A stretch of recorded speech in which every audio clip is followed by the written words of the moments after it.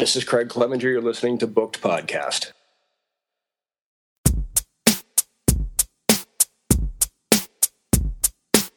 We're coming to kill ya, we're coming to kill ya, coming to kill ya, we're coming to kill ya, we're coming to kill ya, coming to kill ya, we're coming to kill ya, we're coming to kill ya, coming to kill ya, we're coming to kill ya, we're coming to kill ya, coming to kill ya. I want a taste of hemophilia, a drop of thalassemia. I'll drink your blood if you got sickle cell anemia. I'm sick as hell at fiending ya, I'm haunting every dream of ya, seemingly misleading ya just to hear you scream because. Welcome to Booked, where two guys tell you about the books that they're reading. I'm Rob Olson. And I'm Livius Nedden. This is a very, very special episode of Booked. This is what I've personally entitled the Zombie Horror Extravaganza Spectacular. And I just waved my arm across the sky here so you can see how spectacular this is going to be.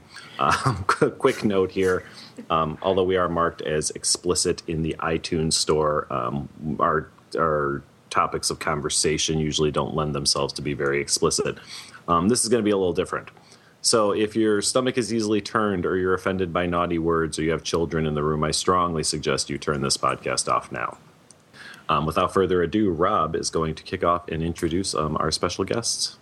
Okay, we've got two special guest hosts for this episode. The first one is Amanda Gowan, who we've interviewed in the past. Amanda is a horror aficionado, if not expert, and has dabbled in all aspects of the genre, including writing, effects, makeup, acting, and diluting ketchup with water to produce realistically colored fake blood. Her works have appeared alongside fellow guest host Chris Deal in two anthologies. Chris's work has been featured in Warmed and Bound and in the forthcoming Thunderdome anthology In Search of a City, along with Amanda Gowan. Every time he thinks he's done with zombies, he gets drawn back in. Amanda, Chris, welcome back to Booked. Thank you. Good to be here. Good to be here. Okay, so we're going to kick off this episode talking about a story by Craig Walwork called Revenge of the Zombie Pussy Eaters. A little bit about Craig. Craig Walwork lives in West Yorkshire, England, with his wife and daughter. After leaving art college, he studied to be a filmmaker before becoming a full-time editor for 9 years. His fiction has appeared in various anthologies, journals, and magazines. All right, so the one option we had was to bleep out every time someone said a word that probably wasn't appropriate for airing. But as Rob just suggested there, we're gonna be talking a lot about zombies and pussy eating and a lot of other things. So again, tune out if it's not your thing. On the other side of the coin, this might just be the episode you've been waiting for. So get ready. So here's kind of a loose introduction to this short story. It's about four friends who are out on the prowl to meet some ladies and find themselves in a town where all the lesbians have become zombies. In order to really introduce the story the right way, someone's going to have to read the first paragraph of the story because it really sums up a lot of what the story's about. It really hits the ground running. It's a little after 2 a.m. at a gay bar in the village called Al's Jazeera. And I'm watching my friend Corbier remove the head from a lesbian zombie by repeatedly stabbing her neck with a leg of a bar stool. Epic. Glorious. It's certainly one of the most engaging first paragraphs I've read in a while. I wasn't sure exactly what to expect from this story, oddly enough, even after its title. But yeah, it does kind of suck you right in. Yeah, that's not window dressing. That's how the story is. It gets kind of rough. It's just didn't know what to expect. If you didn't know what to expect, you're a fool. Yeah, that's me, all over it. It's okay. Sorry. I also didn't realize when we committed to doing it. We actually committed to reviewing this a long time ago when Malaz first mentioned it on the show. And at no point did it actually occur to me what the content of this story might be, believe it or not. Until Rob and I were talking 2 weeks ago, and I was like, Jesus Christ, man, do you know what this episode is going to sound like after we review this story? So there you go. I'm that fool, Chris, just so you know. All right, so a little bit more about the story. Livius did the setup. It's basically that these group of guys go out to a bar to try and pick up chicks, end up in a gay neighborhood or whatever, and unwittingly looking for women. Yeah, looking for women, and unwittingly stumble upon this kind of like micro zombie apocalypse kind of thing going on with all these zombie lesbians. And like zombies by themselves, this is my personal opinion, zombies by themselves,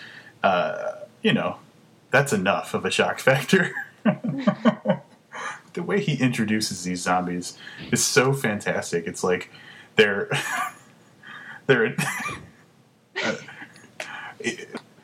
see, I'm having trouble talking about it, but it's so fantastic.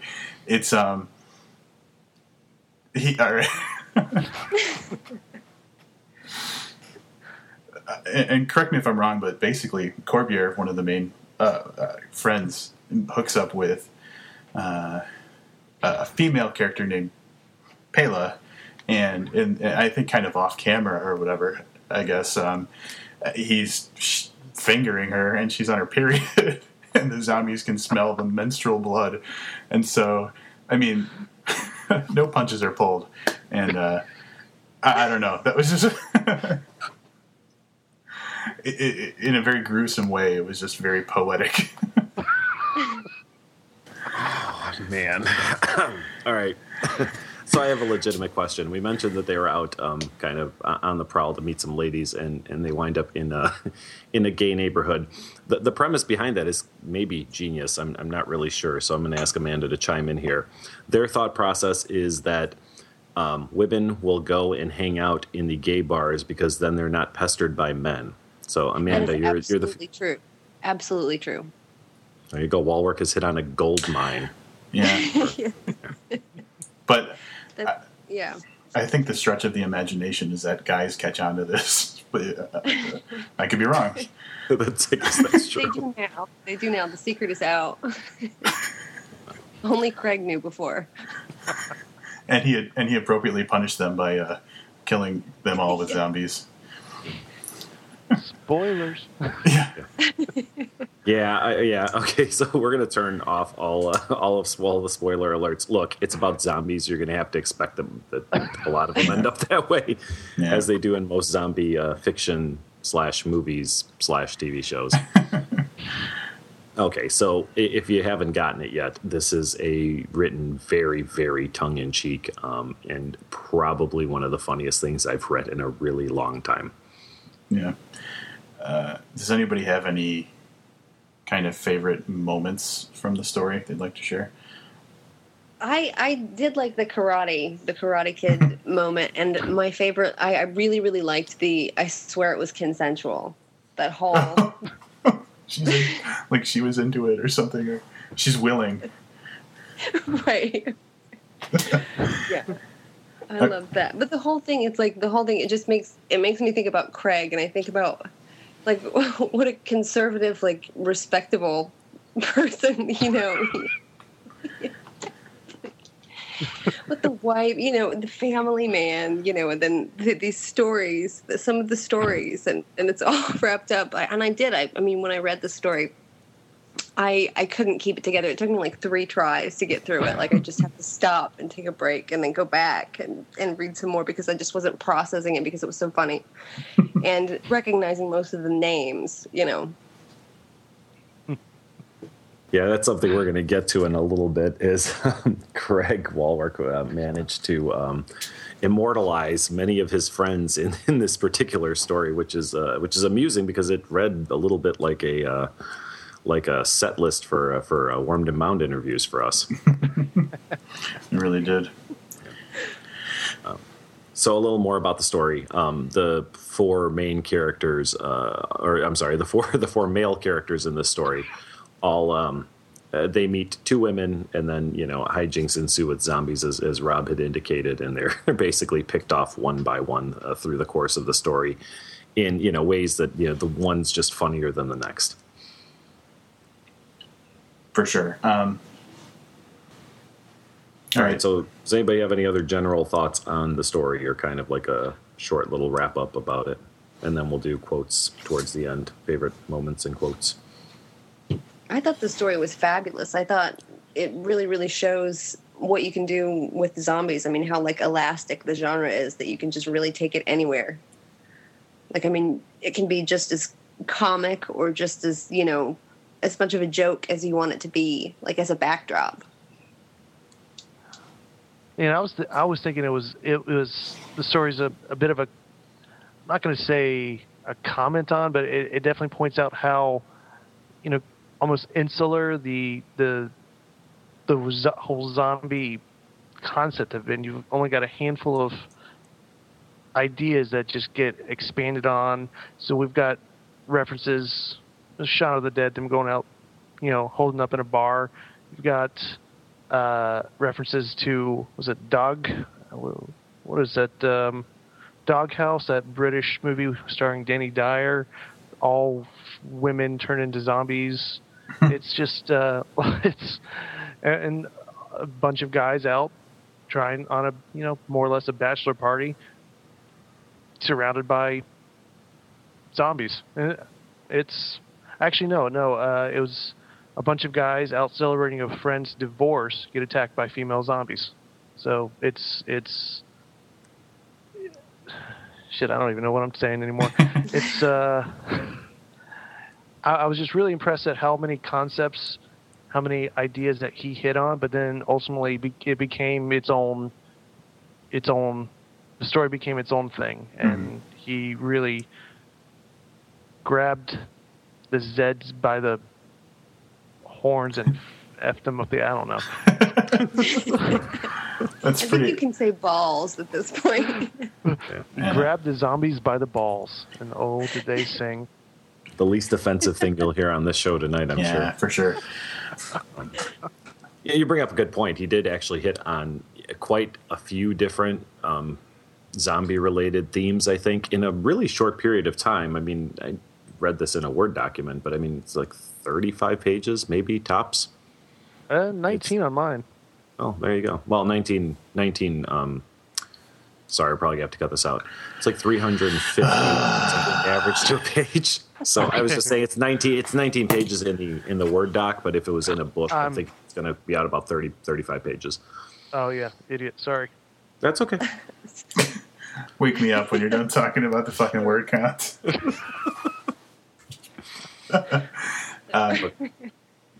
Yeah. And here's the thing, like, at surface level, it seems like it's like A, incredibly funny, and B, really offensive. But he does manage to wedge some like really like serious moments in there, and then like you said, commentary on the whole zombie genre. But I think I caught a hint of emotion, here and there. The little amorous scenes between like Corbière and the Pela character and everything like that. It's a cornucopia of feelings and emotions.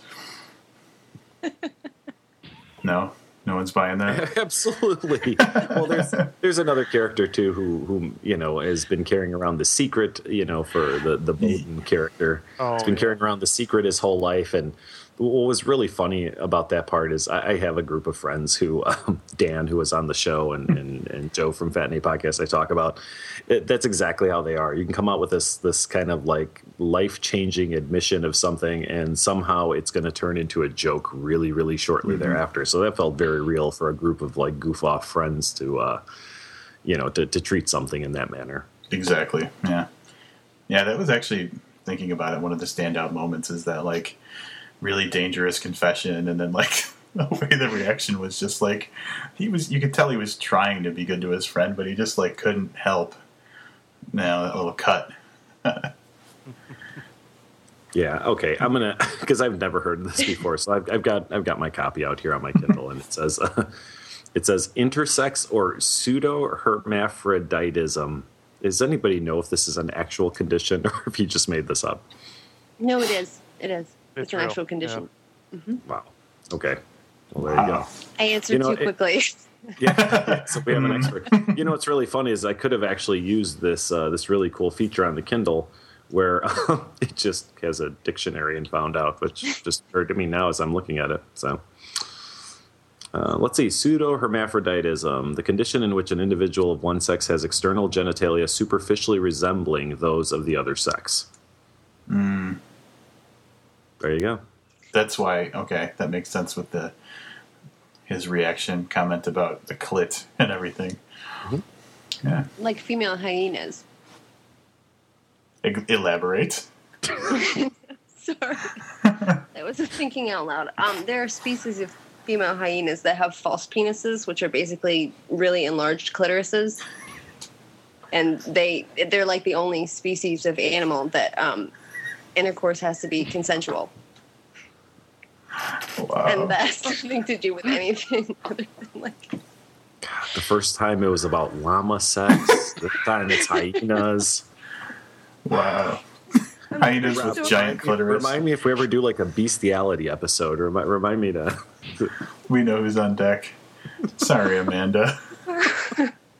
The hyenas are safe. Don't go for the hyenas. And here's another thing. Not only did I not think about the content of this story when I thought we should do this episode, but here I go going, hey, you know what would really be great to have on Amanda Gowan? I'm just going to ask a woman if she wants to be on this episode without any thought to just content or how she'd react to it. I was like, oh, she'd probably love to do this. Yeah, it's fun, Hyenas. We're really glad it is, penises. We always learn something, too, when you're on, which is really... Exactly. I'll be on Jeopardy someday. Give me time. I'm trying. Wow, dirty Jeopardy. Okay, so as we kind of mentioned... Patent that. That's $1 million idea. Dirty Jeopardy. Do it. Yes, it is. That's going to be our next episode. Welcome to the Dirty Jeopardy episode of Booked. Right. So we mentioned a little bit that Craig kind of took his friends to task by naming them as characters, and not one of them in a flattering light, I should mention in this story. So our own personal correspondent from the Netherlands, Malaz Corbière, is named in this as just Corbière throughout. Bowden Steiner, who has done a lot of the artwork for some of the stuff we've reviewed, is in it. Mr. Deal himself doesn't actually make an appearance, but is mentioned. Chris, would you like to tell us how you're mentioned in this story? Yes. Let me find, and I can tell you the exact line. Well, I'm too lazy to actually go through, but apparently I subscribe to Hard Times, a local alternative television station. Alternative gay porn. Okay, I was going to say it's gay porn. So, which was really, really amusing while we were reading through the story, because it came out of nowhere. Like every other character is kind of introduced, and this is just like a throwaway moment where someone's in an office and notice like an envelope or something. They notice the huge penis paperweight that's pinning the paper down. There you go. Yep. So yeah. So. And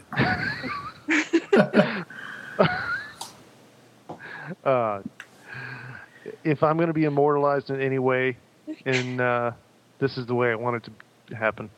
This is it. As the gay porn subscriber. Yes. Other Pelavia is also mentioned as the girlfriend or would-be girlfriend of Corbière. And Eddie was in it too. Just like one line. Yeah, Rathke was mentioned. Oh, that's right. He's the one of the policemen, I believe, or whatever they are at the end that show up. Yeah, there was some bastardization of the name Caleb. There was also something called Korban. There's a lot of stuff in there. There's like almost any time something could have a name or refer to a name. It was something kind of Velvet related, it seemed like. All right, it was Calabia, which is really, really funny, too, on top of all the other things we mentioned that were really funny. So. And also booked alum Gordon Highland, who had this to say about Revenge of the Zombie Pussy Eaters. Hey, it's your old pal Gordon Highland here. When I first heard about Craig Wahlberg's story, of course, the thing that struck me most was the title, the ambiguity of it. Because you don't really know whether the parts being eaten belong to the zombies or whether the zombies are eating said parts of others. And, of course, I use that terminology because I'm uncomfortable saying the word pussy. I also heard that Craig name drops me in the story. He told me that I gave him a line for it a while back that even he thought was questionable. And that's really saying something when you're, coming from the author of such classics as Flaps and Anal Twine. So I guess I'm a character or something in the story, and I just hope that I go down in a blaze of glory. Let's see, make puns about head, double tapping, and the stench of necrotic tissue. Yeah, I think we're good. Thanks for having me back on. Can't wait to read the story. Oh, Gordon. That was perfect. Wow. Yeah. Oh, that was awesome. We can always count on some sort of funny little quip from Gordon Highland, and always recorded in much higher quality than the actual episode itself. So Gordon makes an interesting point. I talked a little bit about the title of the story, and one of the things that I wanted to kind of pass around here at the table is the content of the story is what it is. But do you think that actually labeling a story, Revenge of the Zombie Pussy Eaters, gains you more interest or actually deters more people from reading it? I think it could go both ways. I agree. I mean, I would definitely read something, but then, we're called that. If I didn't know who Craig, was, but you have half of people that would go, oh, I need to stay far, far away from that. I don't have any idea what that. I just no. Yeah, for sure. I agree. I think. What I think it does is I think it gives you a more specific audience. You get the people who are like, oh yeah, anything that's got a title this crazy, I must read. But then you also get the people who are interested in it, whether they want to find out if they're disqualifying themselves from reading it, or finding out if it's something that they're into. So I think it piques more interest, but it does have, just the story itself has a way of, a potential for turning people away. But you got to go, in my opinion, you got to go eye opener, and there's nobody who's going to read that title and not at least wonder about it. Chris, got anything? I say if a man doesn't want to pick up and read a short story, Revenge of the Zombie Pussy Eaters, I honestly, I can understand how people would be, a little turned away by the, just the title and, what that implies. But you got to be brave when you read. You can't, you got to be brave. And I would hope that, I honestly think that he needs more people to read this. More people need to read of the Revenge of the Zombie Pussy Eaters. Damn it! Yeah. I like your statement. You got to be brave when you read. You got to be brave when you read. That's really. It's got a lot of truth to it. I mean, you just don't want to. You can't be. You can't build up these walls of just the one thing you're going to do. Not even in reading. Just you can't narrow yourself into this one little corner. Otherwise, well, your life's going to be boring. You don't want to be. I read the same shit all day, even amazing, beautiful stuff like Revenge of the Zombie Pussy Eaters. I'm going to just get bored. And damn it, no one needs to be bored.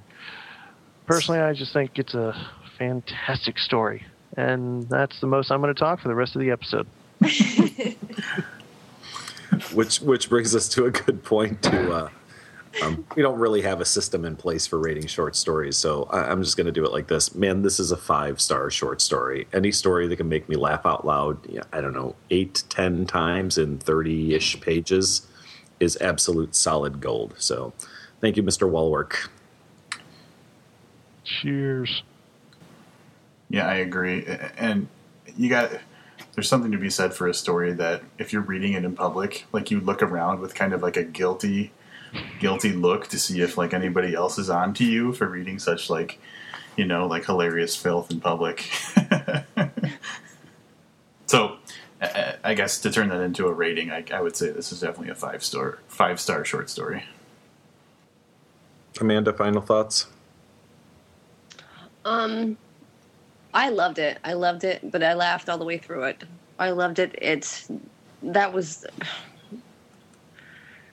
Yeah, that part's not going to work. It reminded me of hyenas with gigantic clits. They're called false penises, not called gigantic clits. If you heard it on National Geographic, they would say, the false penis of the female hyena. In exactly that tone, too. That was perfect. Exactly. Thank you. It was a very good story, and I laughed a lot. And it took me 3 readings to get through because it was so funny. Those are my final thoughts. All right, yeah, a thoroughly funny story. So Rob and I, and perhaps our guests, have a few favorite quotes or moments. So Rob, did you want to kick that off, or do you want me to? Yeah, I'll kick it off. I just had something really simple, and because it's a short story of an arguable number of pages, I have just one quote, and it's very short. Corbier is talking about these zombie lesbians, and he says, "They're eating more pussy than cervical cancer." Easily the funniest line. I've already used that twice in the 4 or 5 days since I read this story. So. If that doesn't make it, like, I don't know, that would sell so many copies of this book, of this anthology that it's in. That's like potentially like a pop culture like reference that could like stick. I mean, in all different aspects. Oh yeah, it's got staying power. This needs to be like quoted everywhere. It needs to be graffitied under bridges and on school buses. On school buses. That's not. Ironically, on ambulances. I think we can get Sean Ferguson involved in that. And in keeping with that line of thought, I do have to say that Craig Walworth must have much love for Mlaz, because I think he handed every golden line in the book to the Corbier character. Here's another short one. "That dyke is on her bike," he said. We assumed he meant her monthly cycle. Yeah. No, I have not heard that before. Well, that's what I was wondering. Have I missed all these great references somewhere else? But I'm thinking these are mostly original. Yeah. Well, I don't spend a lot of time looking up euphemisms for periods, girls' periods, or anything. So I'm not into that too much, and not enough, I guess. Honey badgers is your thing. Yeah, right. Honey badger. It's a different story. Hey, honey badger don't give no shit. That's right. Are we going to talk about honey badgers now? Do you have some odd sexual reference for honey badgers you'd like to share? No, I don't. I have a lot of information about honey badgers. The great thing, and I'm totally leaving this in the episode, the great thing about the honey badger and that whole video is that it went legit. I don't know if you guys see those pistachio commercials that are on TV every now and then. Oh, but there's a pistachio commercial where the honey badger takes a cobra and whips it onto a rock that's got pistachios on it and breaks the pistachio open. And Randall, the guy that does the narrating of those videos on YouTube, is in the commercial. Like, the dude does his honey badger thing in the pistachio commercial. And I can't tell you how happy that makes me. Now I get to embed that video on our website for this episode. That was the plan all along. Yep. For weeks he's been thinking about this. God damn it. You know what? And I didn't bring it up, Livia, so it's your fault.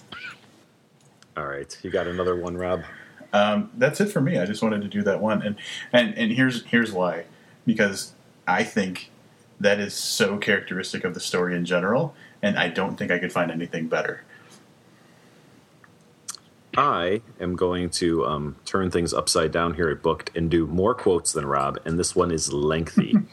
Amanda mentioned it earlier. My favorite, kind of scene in the book, not line, but a scene in the book, and this takes place just as the group of guys is being attacked by, it's probably the first or second wave of zombies that comes at them. When Corbier was 8 years old, he watched The Karate Kid 76 times and became obsessed with learning karate. He weighed close to 11 stone and had as much grace as a heifer wearing stilettos. He lost a lot of his puppy fat masturbating vigorously during his teen years, but it had been almost 20 years since I'd even seen him try the crane. But right then, with a moaning, flesh-eating, pallid-faced lesbian approaching him, there he was, arms raised and one leg cocked.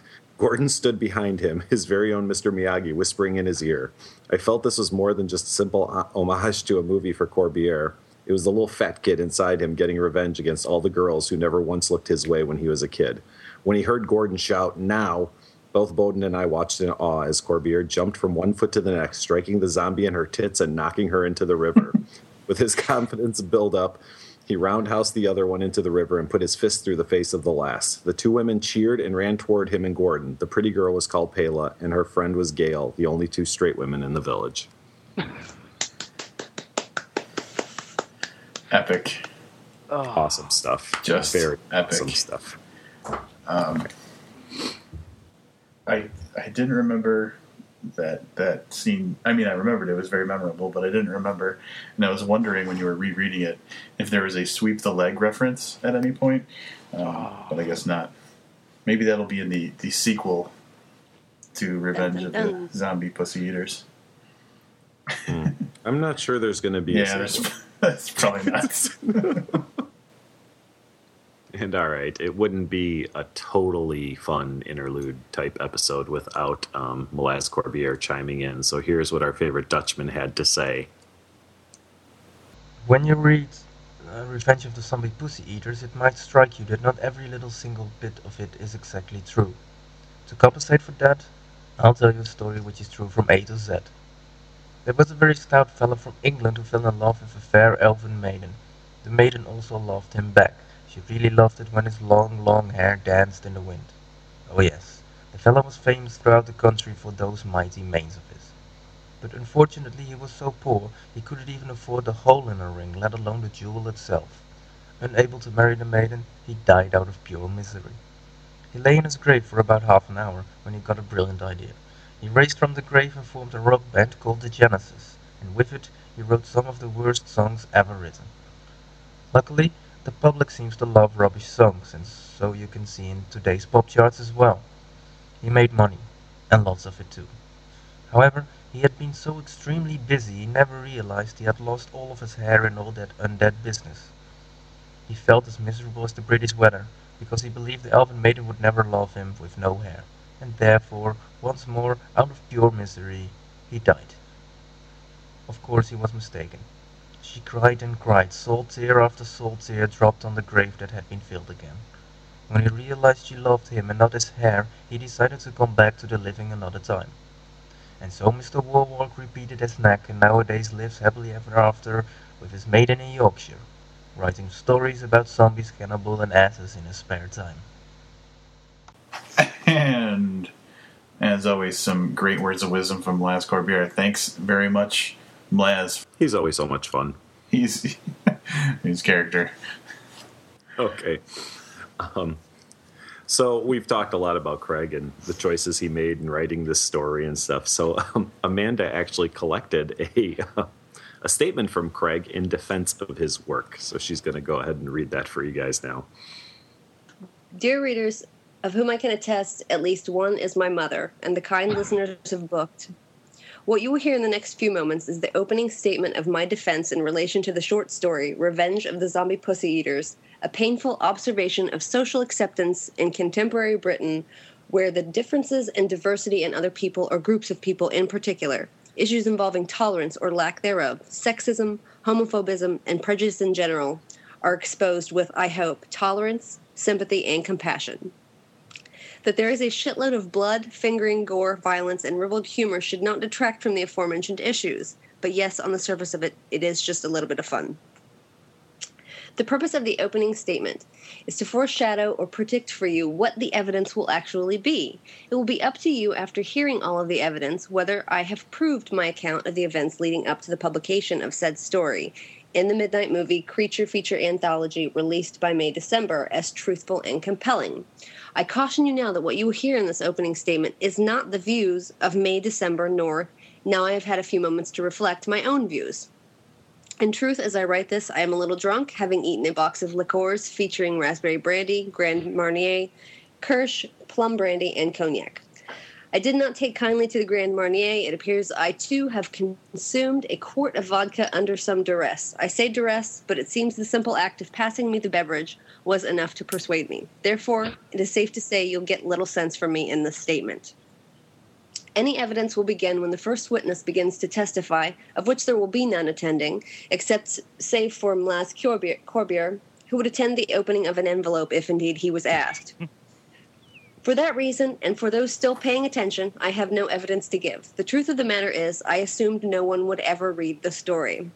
I would like at this juncture to bring the attention of the readers, listeners, and my mother, Exhibit A, Richard Thomas's novel, Transubstantiate, a title which only really pays off in Scrabble.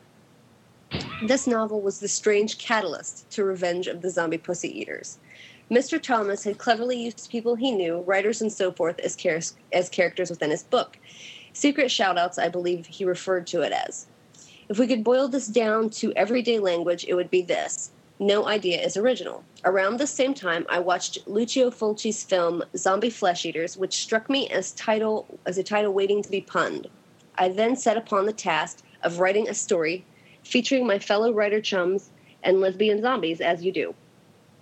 Therefore, if anyone here is to blame, or should any readers be offended, nay, outraged, then can I please direct them to Mr. Richard Thomas? His email is available upon request. I consider myself a law-abiding citizen. Save for that night I stumbled into the nudist camp, drunk as a crab and dressed as Lady Gaga, I have had no prior convictions.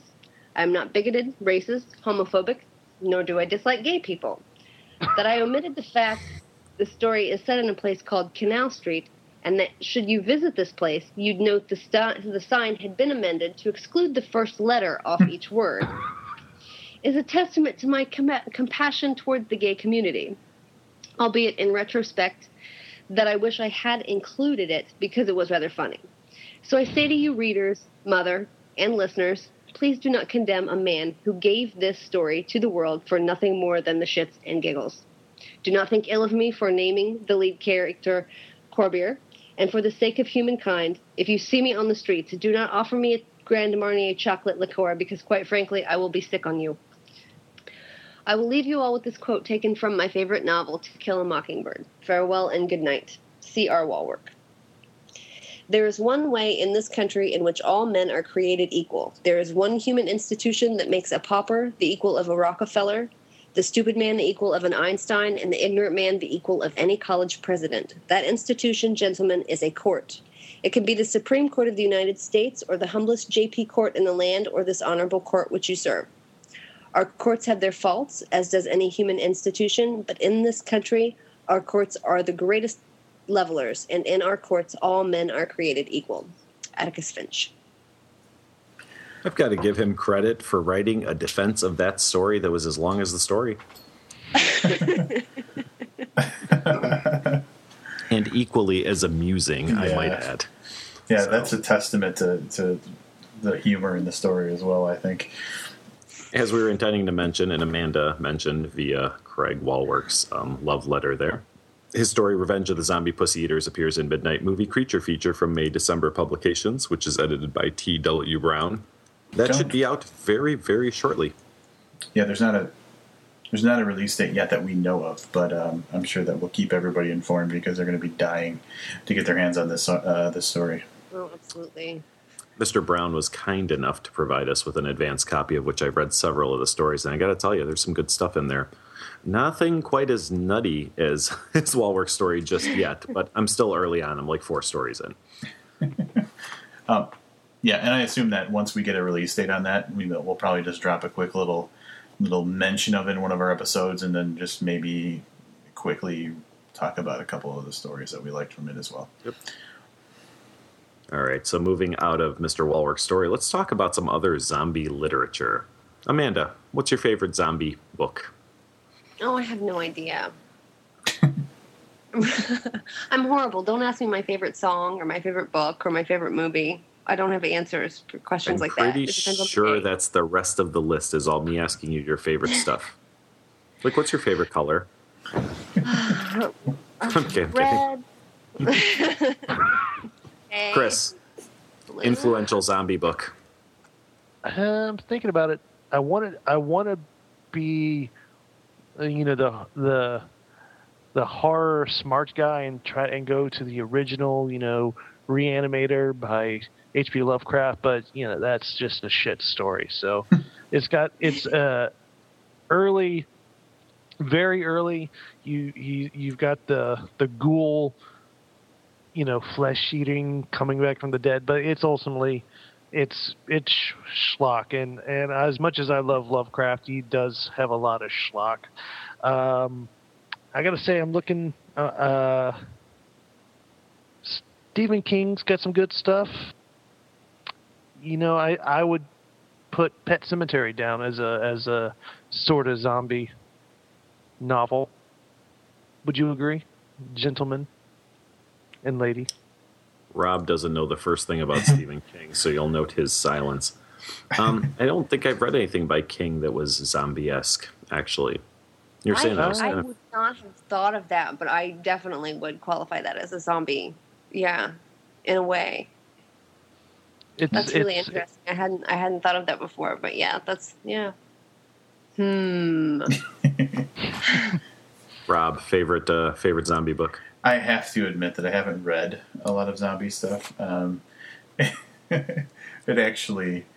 It comes down to, I know I've read World War Z by Max Brooks, which I thought was great. Yeah. The only other really zombie stuff I've read was ZB&B by David James Keaton, which is hilarious, and then obviously the story that we're talking about right now. So I'm not, in it by any stretch of the imagination, an expert on zombie fiction, but World War Z was a really, really, really good book. And the basis for Robopocalypse, too. Sorry. It's sad but true. Yeah. Definitely, I think zombie fiction. I mean, it's really just beginning to come into its own. There's a lot of new things that are happening. I think it's going to get more interesting. But no, I don't really have a favorite zombie book. Like, the literature hasn't influenced me nearly as much as the films and the idea of making it look like people are falling apart with makeup. World War Z was definitely a game changer, and we talked a little bit about this, sadly, during a review for another book. I wrote down a couple. Breathers by S.G. Brown is my favorite zombie book that was funny. Excuse me. It's a story about people who become reanimated after they die, but they still have personalities, but they're technically zombies. And the story surrounds this main character whose name eludes me now, and he's young. He's 18 or 19, but basically somebody has to kind of sign off and kind of adopt you as a zombie. So his parents do this for him, and he belongs to a zombie support group where he meets with zombies once a week to kind of talk about the trials and tribulations of being a zombie. He falls in love with another zombie girl, and it gets a little political and stuff. But I mean, just really, really funny stuff for that. And then to go in a serious direction, a couple of years ago, I literally stumbled across this book, had no idea what it was, but the title was really cool. The Reapers Are the Angels by Alden Bell, which follows a 16-year-old girl, roughly 15, 16 years old, and kind of her cross-country trek after the zombie apocalypse. Just fantastic stuff there. Now that I had to look up. I mentioned on a recent episode that when I was looking through my Goodreads that there's a very, very small percentage of 5-star books, and The Reapers Are the Angels is definitely one of those, as is Breathers. There you go, guys. Some ringing recommendations from Liv if you want to get into some zombie fiction. All right, so we thought it'd be fun. Breathers. I have a few thoughts on Breathers. Oh, well, share by all means. Breathers, the one thing that struck me about Breathers was the level of consciousness that's not usually, that's usually the one thing that's almost totally gone. And Breathers, with the love and the level of emotion, it's almost like, it struck me as almost like a bridge to the vampire genre, because vampires are all broody and thinking and existential about their condition. And I'm not sure how I feel about the bringing so much. I'm scared that Breathers could be the bridge to the Twilight era of like zombieism, and I really like. Ooh. I think it's already there. I tried really hard not to say it, but I couldn't. Oh, no, absolutely, it's okay, and I think you have a very valid point. For me, it was the only piece of literature that I'd ever read, the kind of zombie literature that, showed us the other side, which I thought was kind of cool. But yes, I can totally see what you mean about, your hero of your story now being a zombie that thinks and acts and stuff. So it's a very good point. I now hate that book. Thanks a lot, Amanda. Well, and it's now, I hate my condition and my life, and I'm stuck in this new existence and form that I do not like. But I have the feeling Rob is dying to mention something about your reference to Twilight. I got it. Really? I got nothing on Twilight. I thought you were totally going to mention, but Liv loves Twilight. Oh, no. See, I don't make fun of you about that in public. I thought the Twilight books were okay.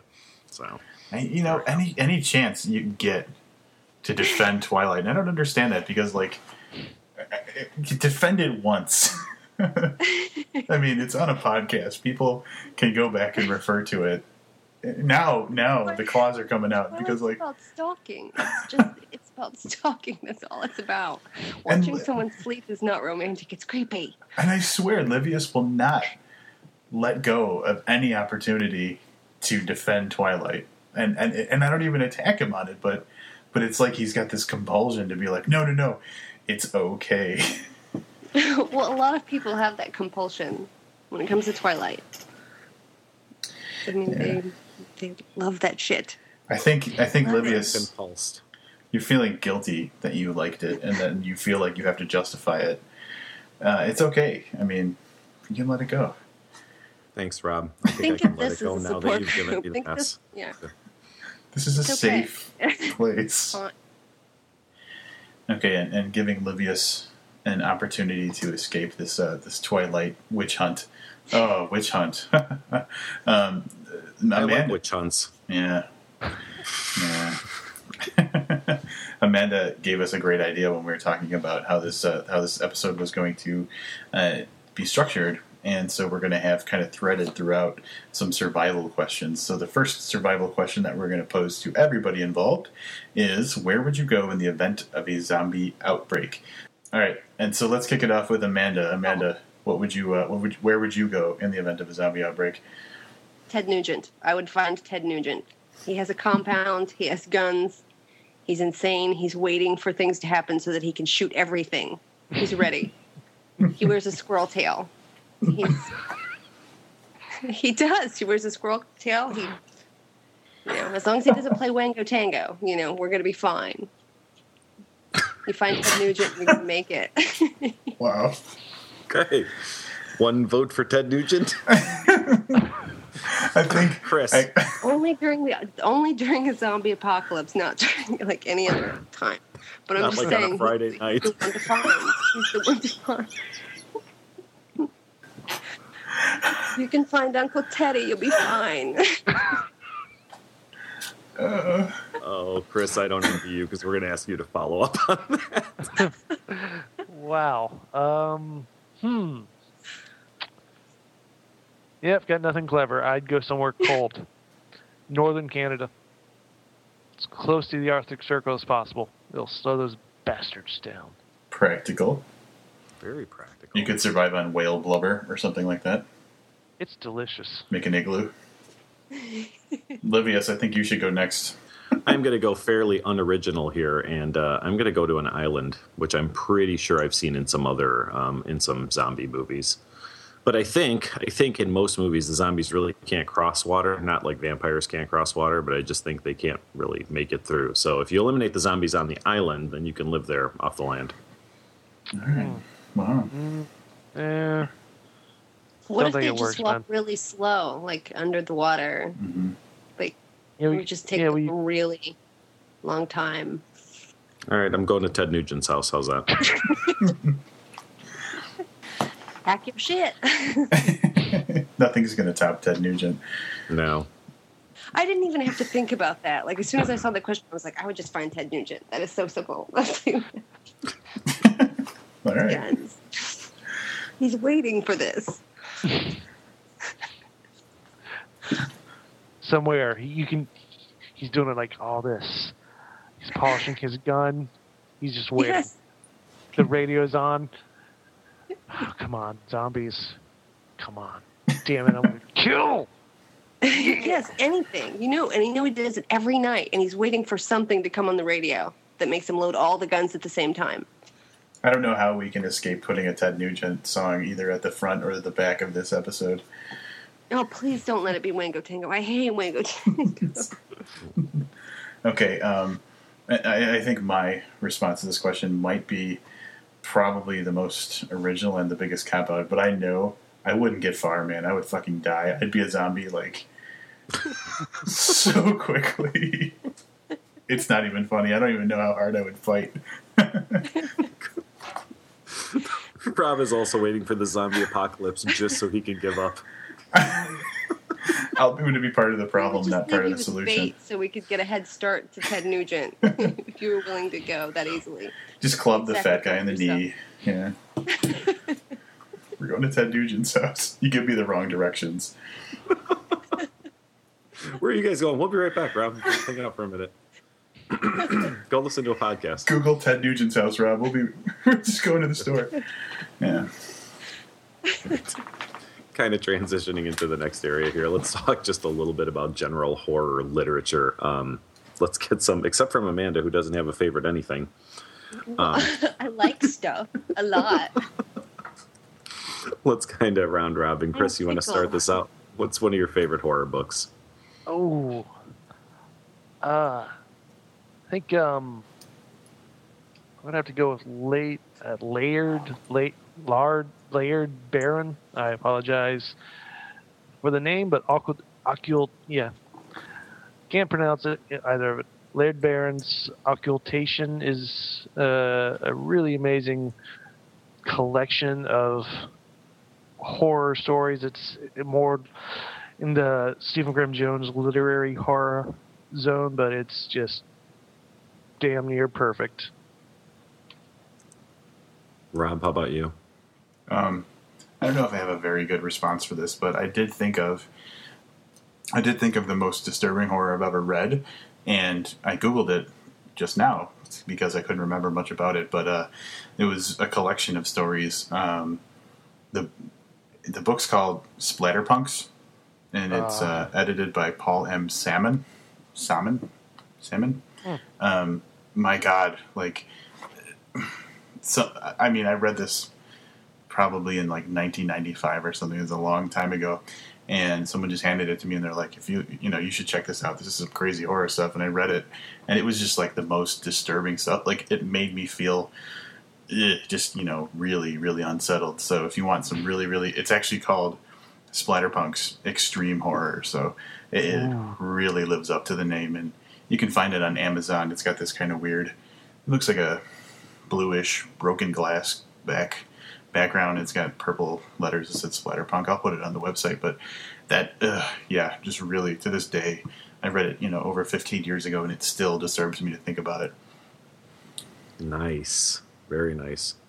Amanda, thoughts on any horror literature? Well, I actually have a collection, and I think I got it at a yard sale. It's edited by Boris Karloff. It's like a best American horror, one of those collections. I can't remember the year on it. That's so informative. And it has the scariest story that I've ever read in it, which is The Judge's House by Bram Stoker. Ooh. And like, I do not read this. I mean, I do not read this story. That's probably my favorite horror story, like short story, like the Judge's House. Right. Freaked me the hell out. It's very nice. I think a lot of people don't even know Bram Stoker wrote anything other than Dracula. That's what I mean. And I liked this. I read this and I was like, wow, I really like this a lot better than Dracula. Because I'm so scared. Aww. And Stephen King. I read a lot of Stephen King, and I really, really like the very scary Stephen King, like between the ages of like 10 and 12. My uncle gave me like his entire paperback collection, so I spent like 2 solid years like terrorizing myself reading all of Stephen King paperbacks. So, And my mother blames like everything that I write now on my uncle. So He's like the Chris Deal in your family, just the scapegoat for it. Yeah. Livius, what do you got? A couple ones I wanted to talk about real quickly. Is as a standout book, It by Stephen King was probably one of the creepiest things I ever read. And I crammed it into about 2 days in the event of, and again, as I mentioned on another podcast, I really don't watch things I don't read books of things I watch, like movies or TV shows. So I saw the promo for It when it was on television and said, I should probably read that before I watch the miniseries. So I had to read it in like 2 days. And I remember finishing it half an hour before it came on television. And that book just creeped me out. I don't know if it's because I crammed so much into like 2 days of reading, or if it was, just content itself. But that was probably one of the creepiest books I've read. Did you plug the drains up in your sink for like a long time when you read that? Because I totally did. Like, I would go into the bathroom and like cram like a washcloth into the drain. The sink. No, I didn't. But I will tell you a funny story about that type of thing. You had said, your uncle had given you all these Stephen King books when you were, 10, 11, 12 years old.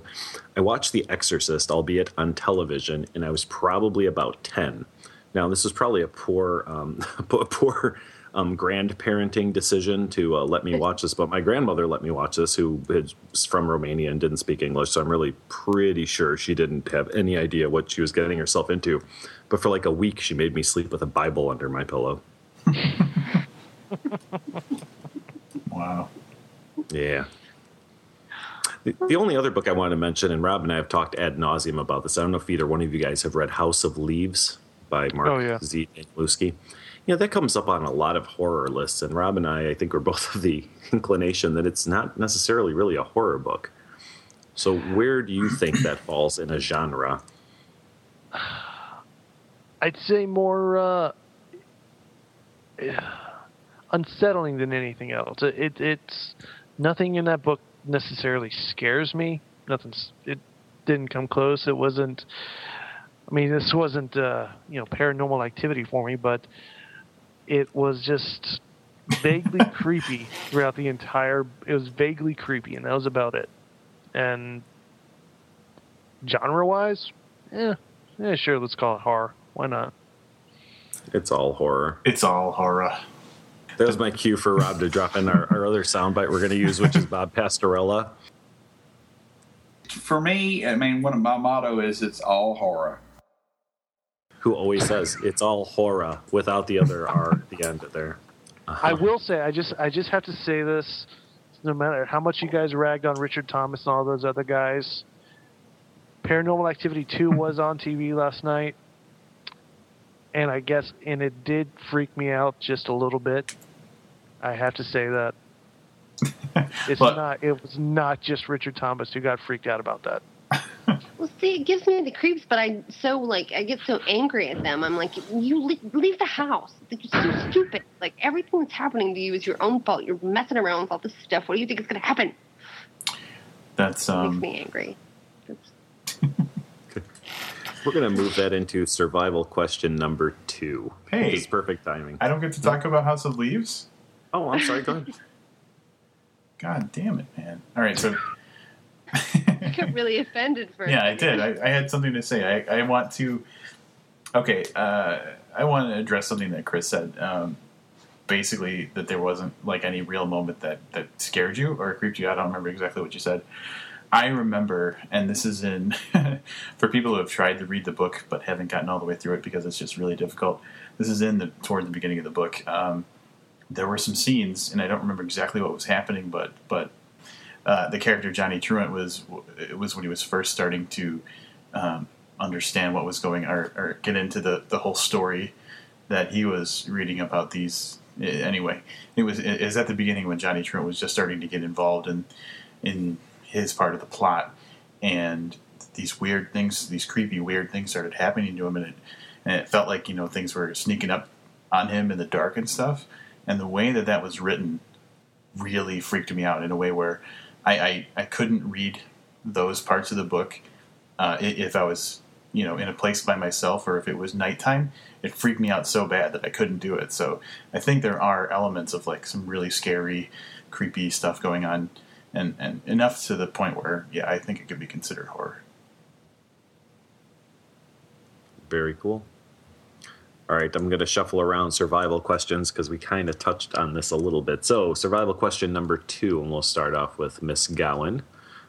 Exactly how haunted does your house have to be before you just pack it in and leave?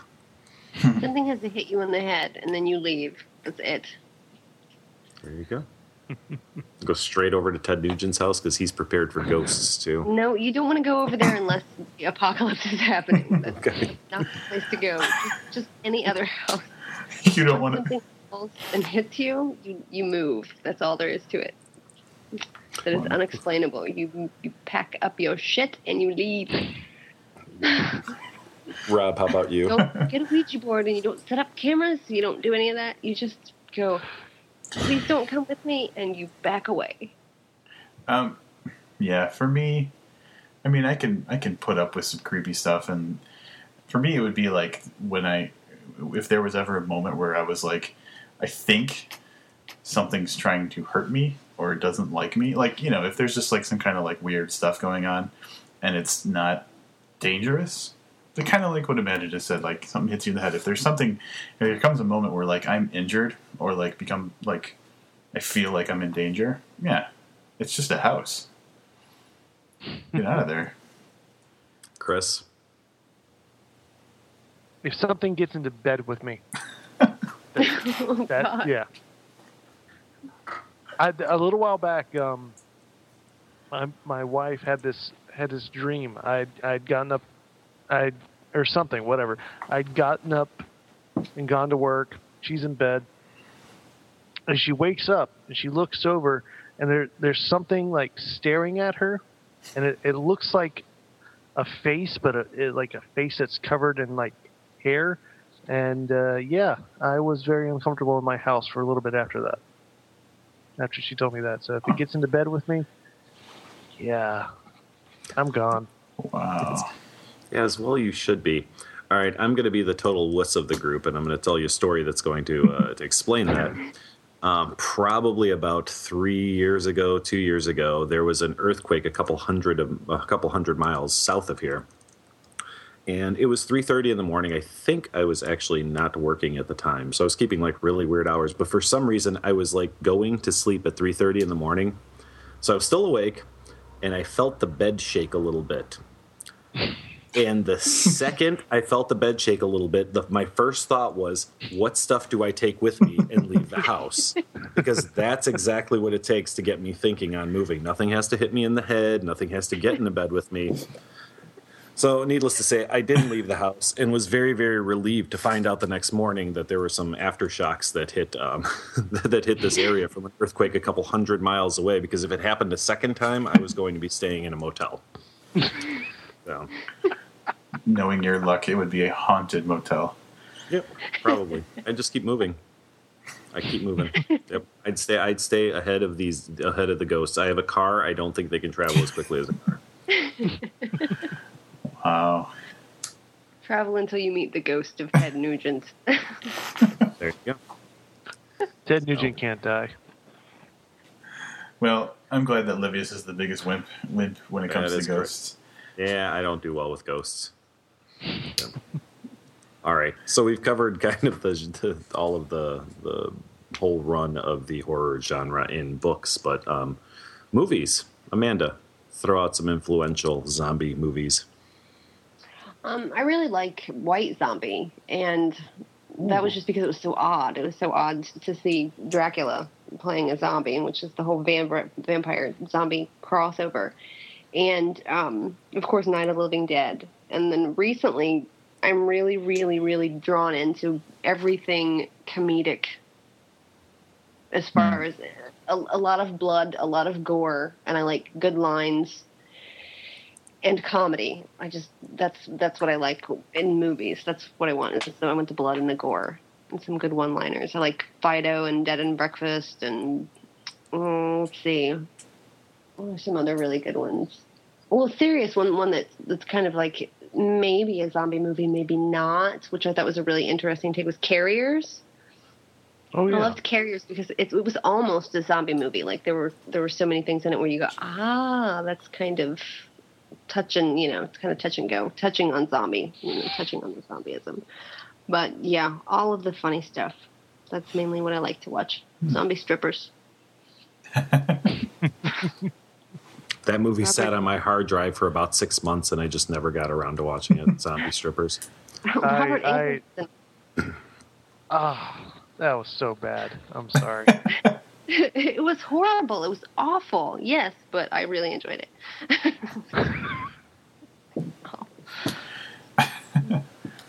Chris. Dead and Breakfast is really good. You guys should see that if you haven't. That's incredible. Oh, Otto. Otto was Up with Dead People. That was really good. That was okay. Wow. I'm gonna chime in here on Otto. I have not seen the movie, but you had mentioned it, so I looked it up and I watched the trailer for it, and I'm not really sure what I saw there. You're just never going to know where they're going to put stuff. You just don't know what's going to happen in that movie. It was all right. It was a lot of men making out with other men that were bleeding, is what the whole trailer looked like to me. It was just very, very strange. The writer, and is he the director as well? What's his name? Bruce LaBruce. Yes. Is he also the writer and the director of that? Yes. Okay. And producer.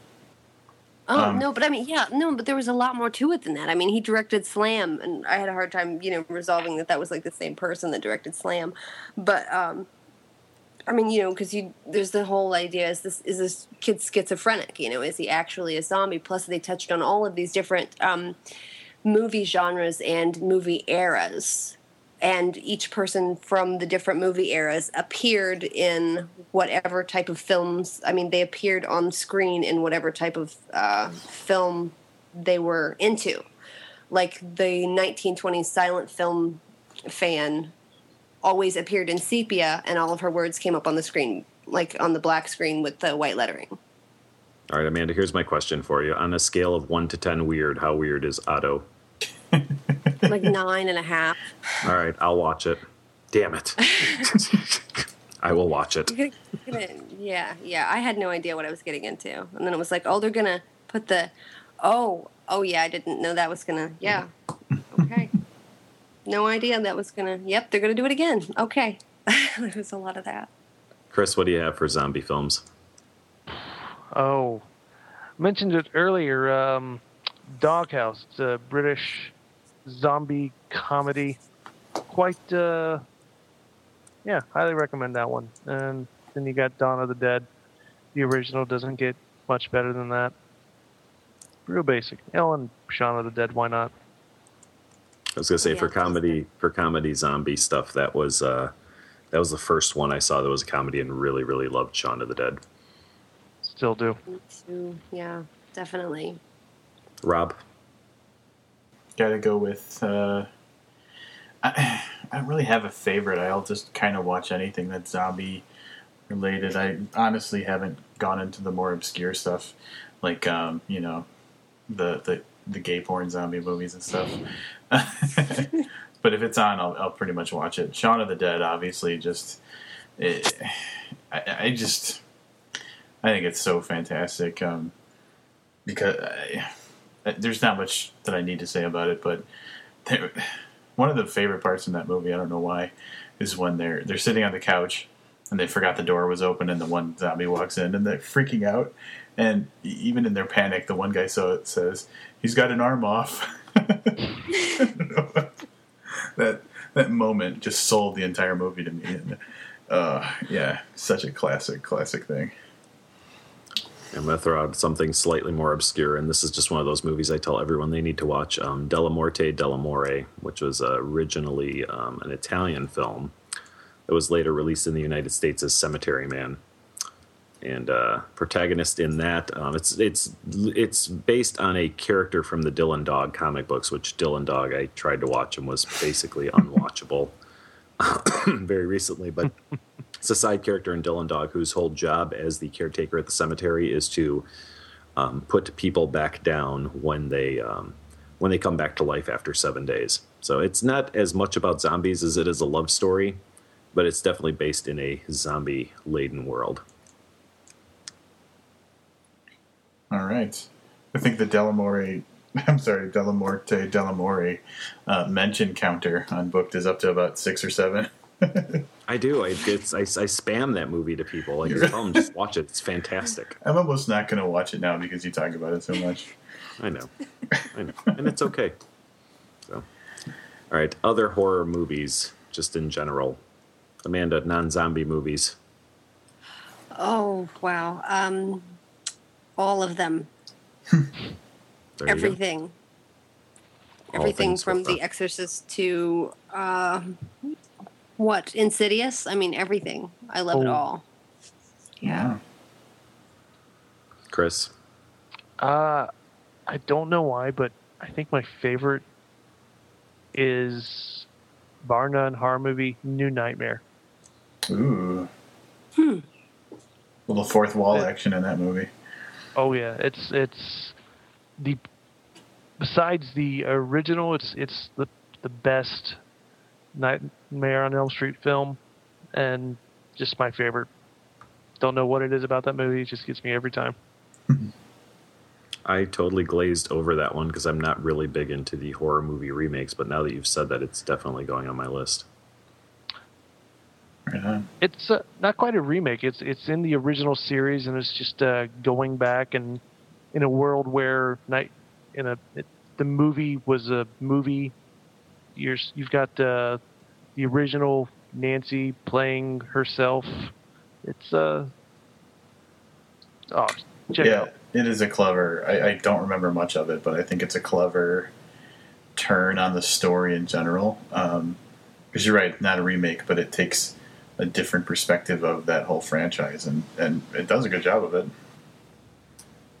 I feel totally left out now that I haven't seen this. It was really good. Damn it. But by the way, we had some technical difficulties earlier. I was going to chime in with, I did watch Fido after you had recommended it, and then Chris had mentioned it to us again when we were on our downtown Indiana road trip. And that was a really great movie. It's fantastic. It makes me so happy. Yeah. Makes me happy. I love Billy Connolly. Rob, horror movie? I got to give it up to the classic franchises like the Nightmare on Elm Street movies and the Friday the 13th movies and stuff like that. I think the campiness of the original concept of them is just fantastic, and the idea that there's this kind of epic villain that is so overpowered that no one's supposed to win, but in the end, oftentimes he's bested only to come back later on. That whole thing, I love that whole setup. But kind of going along what Chris said with the Nightmare movie, I don't know what it is. I don't know what it is about Friday the 13th movie. It was the 10th one. It was Jason 10, I think. Is that the one where he's in space? Can anybody back me up on this? Jason 10. Oh my god! Again, that was one of those situations where it was just spun in this unexpected direction, and one of the most fantastic things about it is there's like a kind of like a simulation. They run Jason through this weird fake simulation of just I don't even know how to explain it, but there was a scene where the way that the fake people acted, these two half naked co-ed young girls were let's get high and have sex, and it was just such a shot at the entire Friday the 13th franchise. It was fantastic, and I had so much respect that they went there with that. And then they cut away to something else, and they come back, and he's just got the girls in a sleeping bag, and he's beating them against a tree. Oh my god, that was just stuff like that. I love it when it's campy and just hilarious like that. Kind of touching on things that both Chris and Rob said. I always liked the Halloween franchise, but something about Halloween H2O that was really panned by a lot of people. Really, that's one of my top 5 horror movies probably, and it was a little bit of a reboot, but it had kind of the original. It had Jamie Lee Curtis in it, and just something about that movie really struck me as just a fantastic, just as a fantastic chapter in that saga, which I was totally bummed at the end when it just turned out that was a copycat killer. Ooh. So kind of mixed feelings about that one. Mm-hmm. But favorite, I shouldn't say this, scariest horror movie I've ever seen, Blair Witch Project, bar none. Livius and I were talking about this. Yeah, we were talking about this the other night, and I said that I was pretty much bored through the original Blair Witch until the end, when I was like, "This is kind of creepy and messed up." But and I don't know if this is the equivalent of Livius talking about the earthquake earlier, but I was far more scared by the second movie, which was just like a crappy movie, but it scared the hell out of me for some reason. The one thing I find interesting about this, and I realize I'm in the minority from the thousands of conversations I've had about this movie over the years, but there are a lot of movies out there that you get people say, "Oh, that was okay," "Oh yeah, I saw that movie, it was okay." Nobody says this movie is okay. You either loved it or you hated it, and there is almost no in-between crowd, or if there is, it's very, very minimal. So I'm going to ask you guys your opinion. Blair Witch Project. Chris? I'm mostly neutral. The ending is fantastic, but... Way to prove me wrong there, Chris. Thanks a lot. No, I mean, it's well done. It's just at that point, or looking back on it, what they did with the mockumentary aspect, is it real, is it not? It's been played out, and looking back, I mean, it was good for the time, and I'm still, that ending creeps me right the hell out, but It scores a meh from Chris. Okay. Amanda, will you also chime in with it was okay, just to round it up? I could. I mean, I really liked it the first time that I saw it. This is another one of those movies that had the characters in it that you didn't really care if they were going to die. Like, you didn't have any empathy. I keep saying that. I feel really bad. I'm like, I didn't care if they died.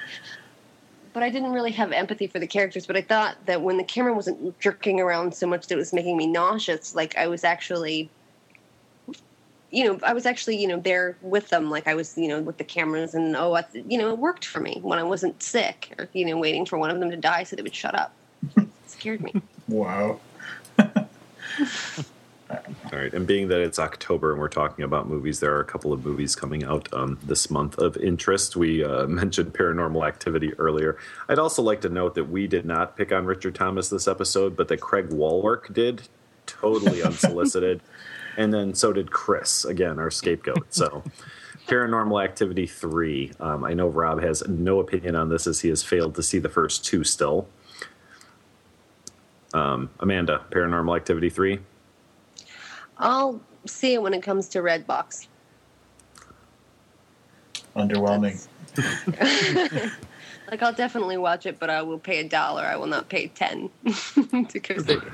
The thing about that movie is I think that movie can have more of an effect on you watching it at home, in the dark on the small screen than in a group of people. I think that if it's, and the first one I thought was fairly creepy. The second one was okay, but if I would have seen them in the theater, I think they would have lost their creep factor a little bit. Yeah, they really do. They attack that home front. That's a good point. I didn't think of that, but yeah, there are certain movies that definitely make you feel more vulnerable when you're, in the place that you feel is the most safe for you. Chris, I have to grab a charger. I'll be right back. I'm running away. I'll be right back. Well, she's gone. Chris, thoughts on Paranormal Activity 3? I'm kind of interested in the overarching story, what that's going to turn out, how connected everything is. But when it gets on Netflix instant, I'll give it a go. I'm going to wait for Amanda so I can mention this next one. I get the feeling she's going to have something to say. Okay, guys, we had to just take a quick break. Amanda had to go out. She had some technical difficulties and needed to get, I think, a power cord or something like that. And after a while, we were worried that the zombies had taken her. We were getting ready to call Ted Nugent and see if she made it to the compound yet. But now she's back, and we're going to continue on. We didn't lose her. So we're going to keep moving on. Welcome back. Hello. The only other movie of interest I saw that was coming up in the near future as a horror movie is The Human Centipede full segment. Oh, my God. Chris, have you seen the first one? No. No. No. I distinctly get the feeling that Amanda has seen it, though, somehow. No, I have not. How have you missed this? Like the weirdest movie ever. I'm really, really lazy about finding movies. Okay. They come to me. Liv, have you seen it? This one will float into my universe and I will see it. Yes, I did see the first Human Centipede, and it was certainly a shock and gore factor to that movie. That being said, I watched the trailer for Human Centipede 2, immediately went on Twitter and said I just watched a really crappy trailer for Human Centipede full segment, and I'm still going to watch that movie because I just can't help myself.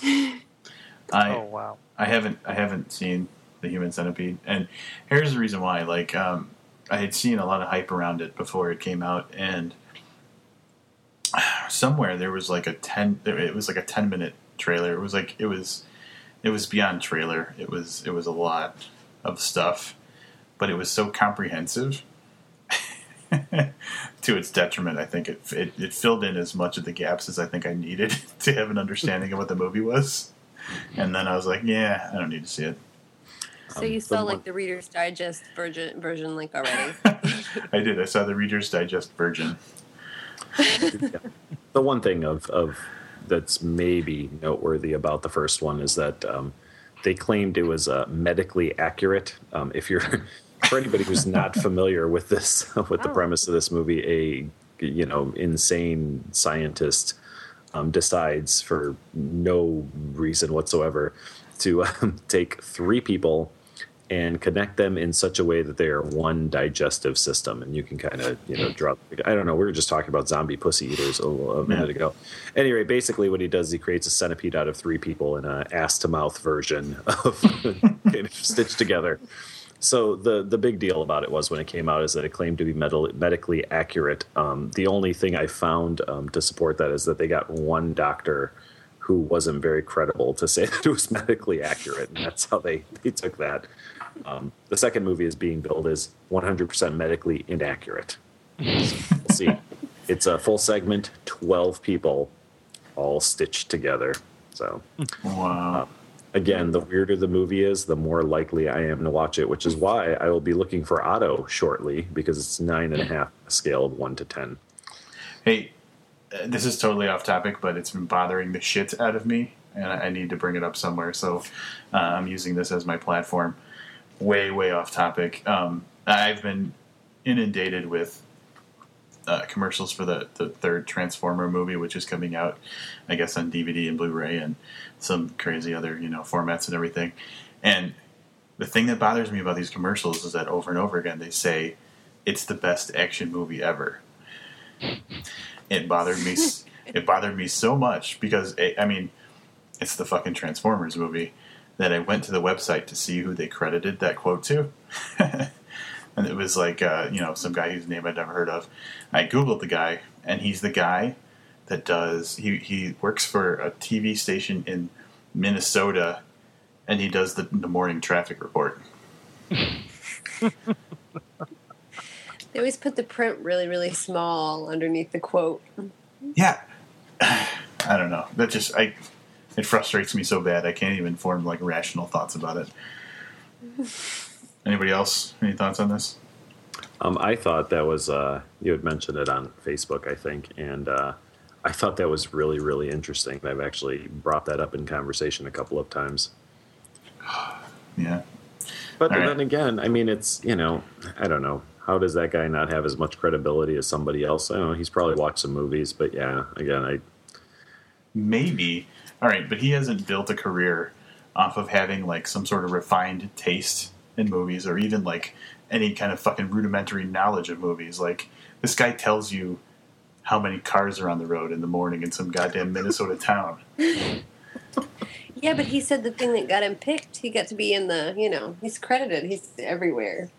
Yeah, well now, Yeah, exactly. Yeah, but he can't use his now fame to give him credibility for what gave him his now fame.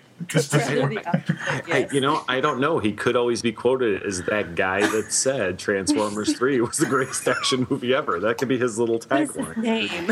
That's some sort of goddamn genius loophole that, like, I need to find a way to get in on because we're doing this all wrong. Yeah, goddamn it. We're trying to do, like, a legitimate book review. We should just, like, say ridiculous things and we'll be like a blurb factory. Very nice. Okay, so this is going to be totally out of context because I jumbled our survival questions a little. This is where the haunted one was supposed to be following Paranormal Activity 3. So, okay, we're going to talk a little bit about vampires, just so this episode doesn't go without a little vampire talk. If you had the fortune or misfortune of becoming a vampire, would you be the shiny, happy, Twilight-like vampire that finds a human to love and protect forever? Or would you be that badass vampire that's just totally out for yourself, that's going to gorge yourself on blood and whatever for eternity? Rob, let's start with you. Oh, I'm going evil. If I'm a vampire and I'm immortal or whatever, as close as you can be, I'm going way, way evil. In a big bad way. Evil. Totally evil. Amanda? Oh, yeah, definitely. You have to kill everyone as quickly as possible. I mean, just stop, this myth, these new vampires, like all of them, put it all to rest. Amanda's going one step farther. She's not only going to not be a shiny, happy vampire, but she's going to find all of them and exterminate them. She's going to be Russell from True Blood. I will eat only babies. I will drink only the blood of babies. Really make people hate vampires. Rob, can we cut that as the soundbite that we use to promote this shit? Yes. Just her saying she will only drink the blood of babies. Yes. Good deal. I will only drink the blood of babies and very, very cute striped kittens. Perfect. Livius, what kind of vampire are you going to be? Totally. I thought somebody would try to be human friendly. Oh no, yeah, I'm very selfish. I'm totally going to take it for all it's worth and like start my own little human farm just to make sure I never run out of blood to drink. Wow. All right. That went just as evil as I hoped it would. Okay. Yay. Let's turn it to TV shows a little bit. Horror has seen a recent resurgence in TV shows. Rob just mentioned True Blood. I don't know how much horror that actually is, but it's very, very popular. I personally watch it and enjoy it quite a bit. But The Walking Dead comes back this week. I don't know if, Rob, have you seen The Walking Dead, the first season? Half season, whatever it was? First episode, and then I gave up. Oh, well, that's perfect. It's like you said you'd do if there was a zombie apocalypse. You'd give it It applies It applies to serialized stories as well. I died. I became one of the zombies. Chris, anything on The Walking Dead? I actually watched an episode over the weekend, or episode and a half, since it's on Netflix now. It's enjoyable. I like it. Not quite really. It's more. The zombies are, I think, kind of like window dressing, in that it's mostly a personal drama between relationships and all that yada yada. But it's fun. It's a good show. Amanda, anything of any interest you'd like to add about The Walking Dead? Well, I've never seen The Walking Dead. I don't actually get that channel. I've heard very, very good things. But I was on a plane and I was really, really tired, and I fell asleep on this guy that was sitting next to me for like 2 hours. That like snuggle stranger sleep, like up on like their shoulders, like drooling on someone. So after this, when I woke up, of course we were like best friends because after. Well, when you drool on someone, yeah, that's. Yeah. When you drool on a total stranger for a couple of hours, you wake up and you're friends. And we started talking about, life and what we did and all that different kind of thing. And he said that he worked in TV. That he's like, oh, I write too, but I work more on films and different things. And he said that he worked on crew for this show. I think it kind of like he didn't know what I would think about it, so he didn't tell me what it was. He's like, it's really kind of hard to explain. I'll just show you a trailer for it. And he showed me the trailer for The Walking Dead. So I was like, oh my God, that's, yeah, of course I've heard of this. Yes. Because he didn't know if he didn't think that many people had heard of it. I don't think. This was just like a couple of months ago. It was actually on my way back from the Warmed and Bound readings. And then he showed me a bunch of pictures of zombies eating sandwiches at lunchtime on their breaks. That's incredible. There you go. The realism of that show for you is dead, apparently, because you're seeing them eat sandwiches and not brains. That's really charming. I don't know why, but I find that sandwich part really, really charming. I did watch the first, whatever they're calling it, season. It was only 6 episodes. I thought it was fantastic. I mean, it's a lot more than you'd ever expect to see on television as far as, just visceral gore, But one of the interesting things, I joined our friends from the Fat and A podcast at a comic convention, I don't know, a couple months ago now, and the person they had there from The Walking Dead is called, I think she's called the Bicycle Girl. Anyway, she is the girl that was just a torso crawling along the park, like through the entirety of the first episode. And there was just like the longest line of people lined up to pay like $30 to have their picture taken with her. So it definitely has its geek factor is very, very high. Wow. Yep. And then there's another zombie show on TV. MTV launched their Death Valley show, I don't know, 6 weeks ago or so.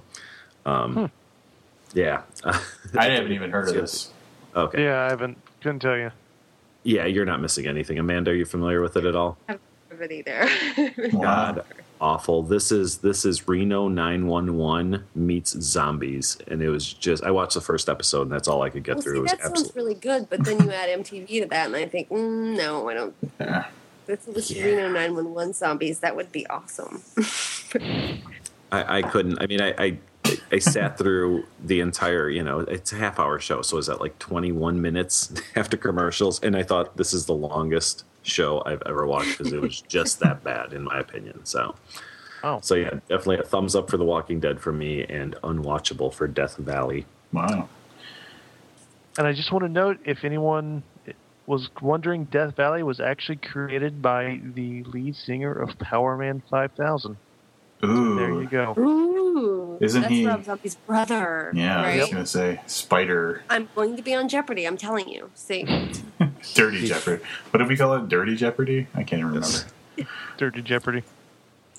I do think that unlike his brother, who made some fantastic movies, yes. Yeah, he needs to stick to like, just the headbanging music and not that. Being blonde. Yeah, before we go on, I can't believe that Rob Zombie's movies didn't come up when I was talking about horror movies, because House of a Thousand Corpses scared the shit out of me, like freaked me out big time. And the follow-up, The Devil's Rejects, was, I thought, an incredible movie, and I unexpectedly had such a weepy, sobby moment at the end of it that it just, it won my heart. It's such an incredible movie. I loved House of a Thousand Corpses. I love it. I watch it at least once a month, but it's not scary. Even teeny, little bit scary. I love it, and that's, again, it's more people that you don't like, and then the fun people. It's yay, and then they take them apart and do fun things with them. And Wow. Captain Spaulding, yay! Sid Haig, it's awesome. But I am also a huge fan of that of those two movies. But here's my thought. I think I might be in Amanda's camp on this. It never occurred to me that those are horror movies. No, they totally are. And I just, you said that, and I'm like, yeah, I could see where someone would think they're horror movies, and then I thought, no, I'm pretty sure they're just flat out horror movies, but that just never occurred to me. Yeah, they're family. They're about family togetherness. And yes, they are. The whole Tutti Frutti thing, in Devil's Rejects, when she wanted to stop and get ice cream, that was one of my favorite parts of the entire film. Like Yeah, the I whole was- like father daughter, and then the half brother, arguing about whether or not they're going to stop and get ice cream. Like it was stuff like that. Like I really really liked all that. And then they stab some people and shoot some people and stuff. I was Also totally good. enamored with Sherry Moon when I saw that, and then I wound up watching an interview with her and found out that she's not really that character, and I was so disillusioned. Yeah. Well, maybe you have to nail her to a chair. There you go. There's a thought. My bucket list: nail Sherry Moon Zombie to a chair. But yeah, I feel terrible that didn't come up earlier because I love those movies. And the only other thing I had for TV, and this is fairly recent, American Horror Story debuted last week. I watched it last night. Either one of you guys seen it yet? I saw it last week. Yeah. What did you think?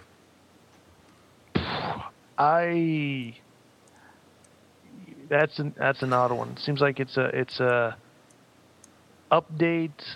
It's like I don't know, Twin Peaks with nip tuck sensibilities. I'm curious where it'll go. Not really sure if I'm going to tune in again though.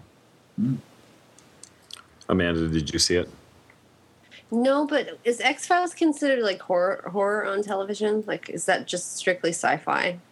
No, it's horror. Just wanted to talk about X-Files for a second and say, yay, X-Files. I think it's sci-fi, but as our good friend Bob Pastorella says, It's all horror.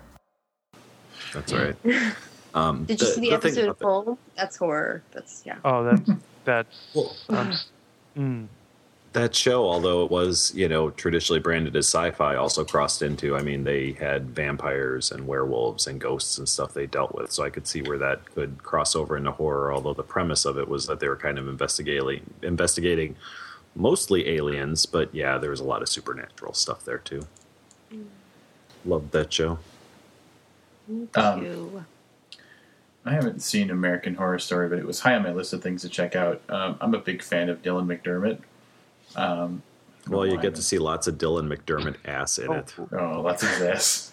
I don't know how big of a fan you are, but you're going to see a lot of him in this. Oh, you guys ready for an interesting Dylan McDermott fact? Dylan McDermott fact that no one's going to care about. Yes. His stepmother, I think, is Eve Ensler, the famous feminist icon who wrote the vagina or made the vagina monologues. Well, Albie. Crickets. I was just so fascinated when I heard that. I don't know why. It just really captured my imagination. That I tried to imagine Dylan McDermott and Eve Ensler in the same room. Yeah. She probably beat his ass a lot. I don't know why, but I don't think so. Anyway, back on topic. American Horror Story looks pretty cool, and I'm definitely going to be checking it out. I watched it last night, and I'm very, very interested in the premise of it. The first episode, and I'm always very hard on shows for their first episode because they need to cram a lot in to get people's interest, but I just kind of felt like it was all over the place. So maybe if it kind of steers itself into a particular direction, it could be very, very good. Some creepy stuff going on there. Sweet.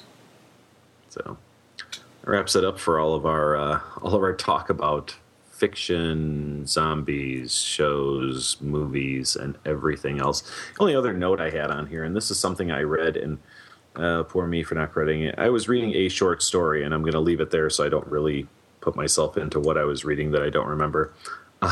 And someone mentioned zombies as stumblers versus runners, which is not a way I'd ever really thought of it. So it's kind of some just general thoughts you guys have. The stumblers being the traditional, like, Romero zombies that stagger around with their arms in front of them, and then the runners, which the first thing I ever saw them in was 28 Days Later. Thoughts, Rob? Preference? I don't know. I didn't put a lot of thought into it, and then we interviewed Stephen Graham Jones, who was more articulate on the topic of zombies than I've ever heard anybody be in my entire life, and he had some really interesting thoughts to say on it about why one is more frightening than the other. But I'm not going to try and even quote or paraphrase what he said because it was just so brilliant the way he said it. But I think that the runners are just kind of, there's a problem with the runners is that like it's almost so futile that, you know, it takes away from the story element of it, but that makes them scarier. I like the Stumblers better because there's more like down and dirty weirdness going on. Amanda, thoughts? I like the Stumblers. I just like the look better. It's so traditional. I like the guts hanging out and the, you know, shambling along, all of that. I agree that the runners, like, yeah, and 28 Days Later, like, that was one of the first. I'd never really seen them, you know, move that way before. It was like a total shock. But as far as, yeah, I like the look of the traditional zombie, the traditional kind of shambler, stumbler. Ooh, shambler. I like that. Nice. Chris? I don't think I did. That's not mine. I don't remember who said that. But It's. I love 28 Days Later, but you got to go with a stumbler. That's what I. 6 years old watching Night of the Living Dead for the first time. That's what scares me. Scared me then. Scares me now. It's good. The other topic I have is the parenting skills of parents that everybody on this episode while we're all watching The Exorcist and Night of the Living Dead and reading Stephen King at 10. There's some other issues that lie a little deeper here under the surface. So, but yeah, it's unanimous. I prefer Stumblers. I will say that in 28 Days Later was a great movie, and I didn't find it, you know, terrifying throughout, but I vividly remember the first time I saw a zombie run, I think I kind of like, you know, like sat up in my seat a little bit, like to sort of back away from the screen a little bit when I saw it because it caught me so off guard and it was so terrifying the first time I saw it. But yeah, for general story stuff, I would have to say that Shamblers or Stumblers are far more intriguing. Can I call you out a little bit and say that there should have been a third of type in this choice, and sure. Obviously it would be pussy eaters. Nice, very nice, Rob. That's full circle, guys. Full circle. Yep. And that I think that's going to take us into wrapping this up a little bit. Okay, before we run, Amanda, really quickly, is there anything that you're working on now that we can look forward to? Lots of shorts. The Thunderdome anthology that's coming up, it's supposed to release, I think, at the end of November. And all of the updates and links to everything on that are on my WordPress site. It's lookatmissohio.wordpress.com. Sounds good. We'll make sure we have a link to that on the website. Chris, what do you have going on that we can look forward to now or in the near future? I got a good few stories coming out. Amanda mentioned the Thunderdome anthology. And beyond that, that's just a few stories. Don't have any specific dates, but stuff's coming out. And my book, Cienfuegos, was just recently re-released by Kubua Press.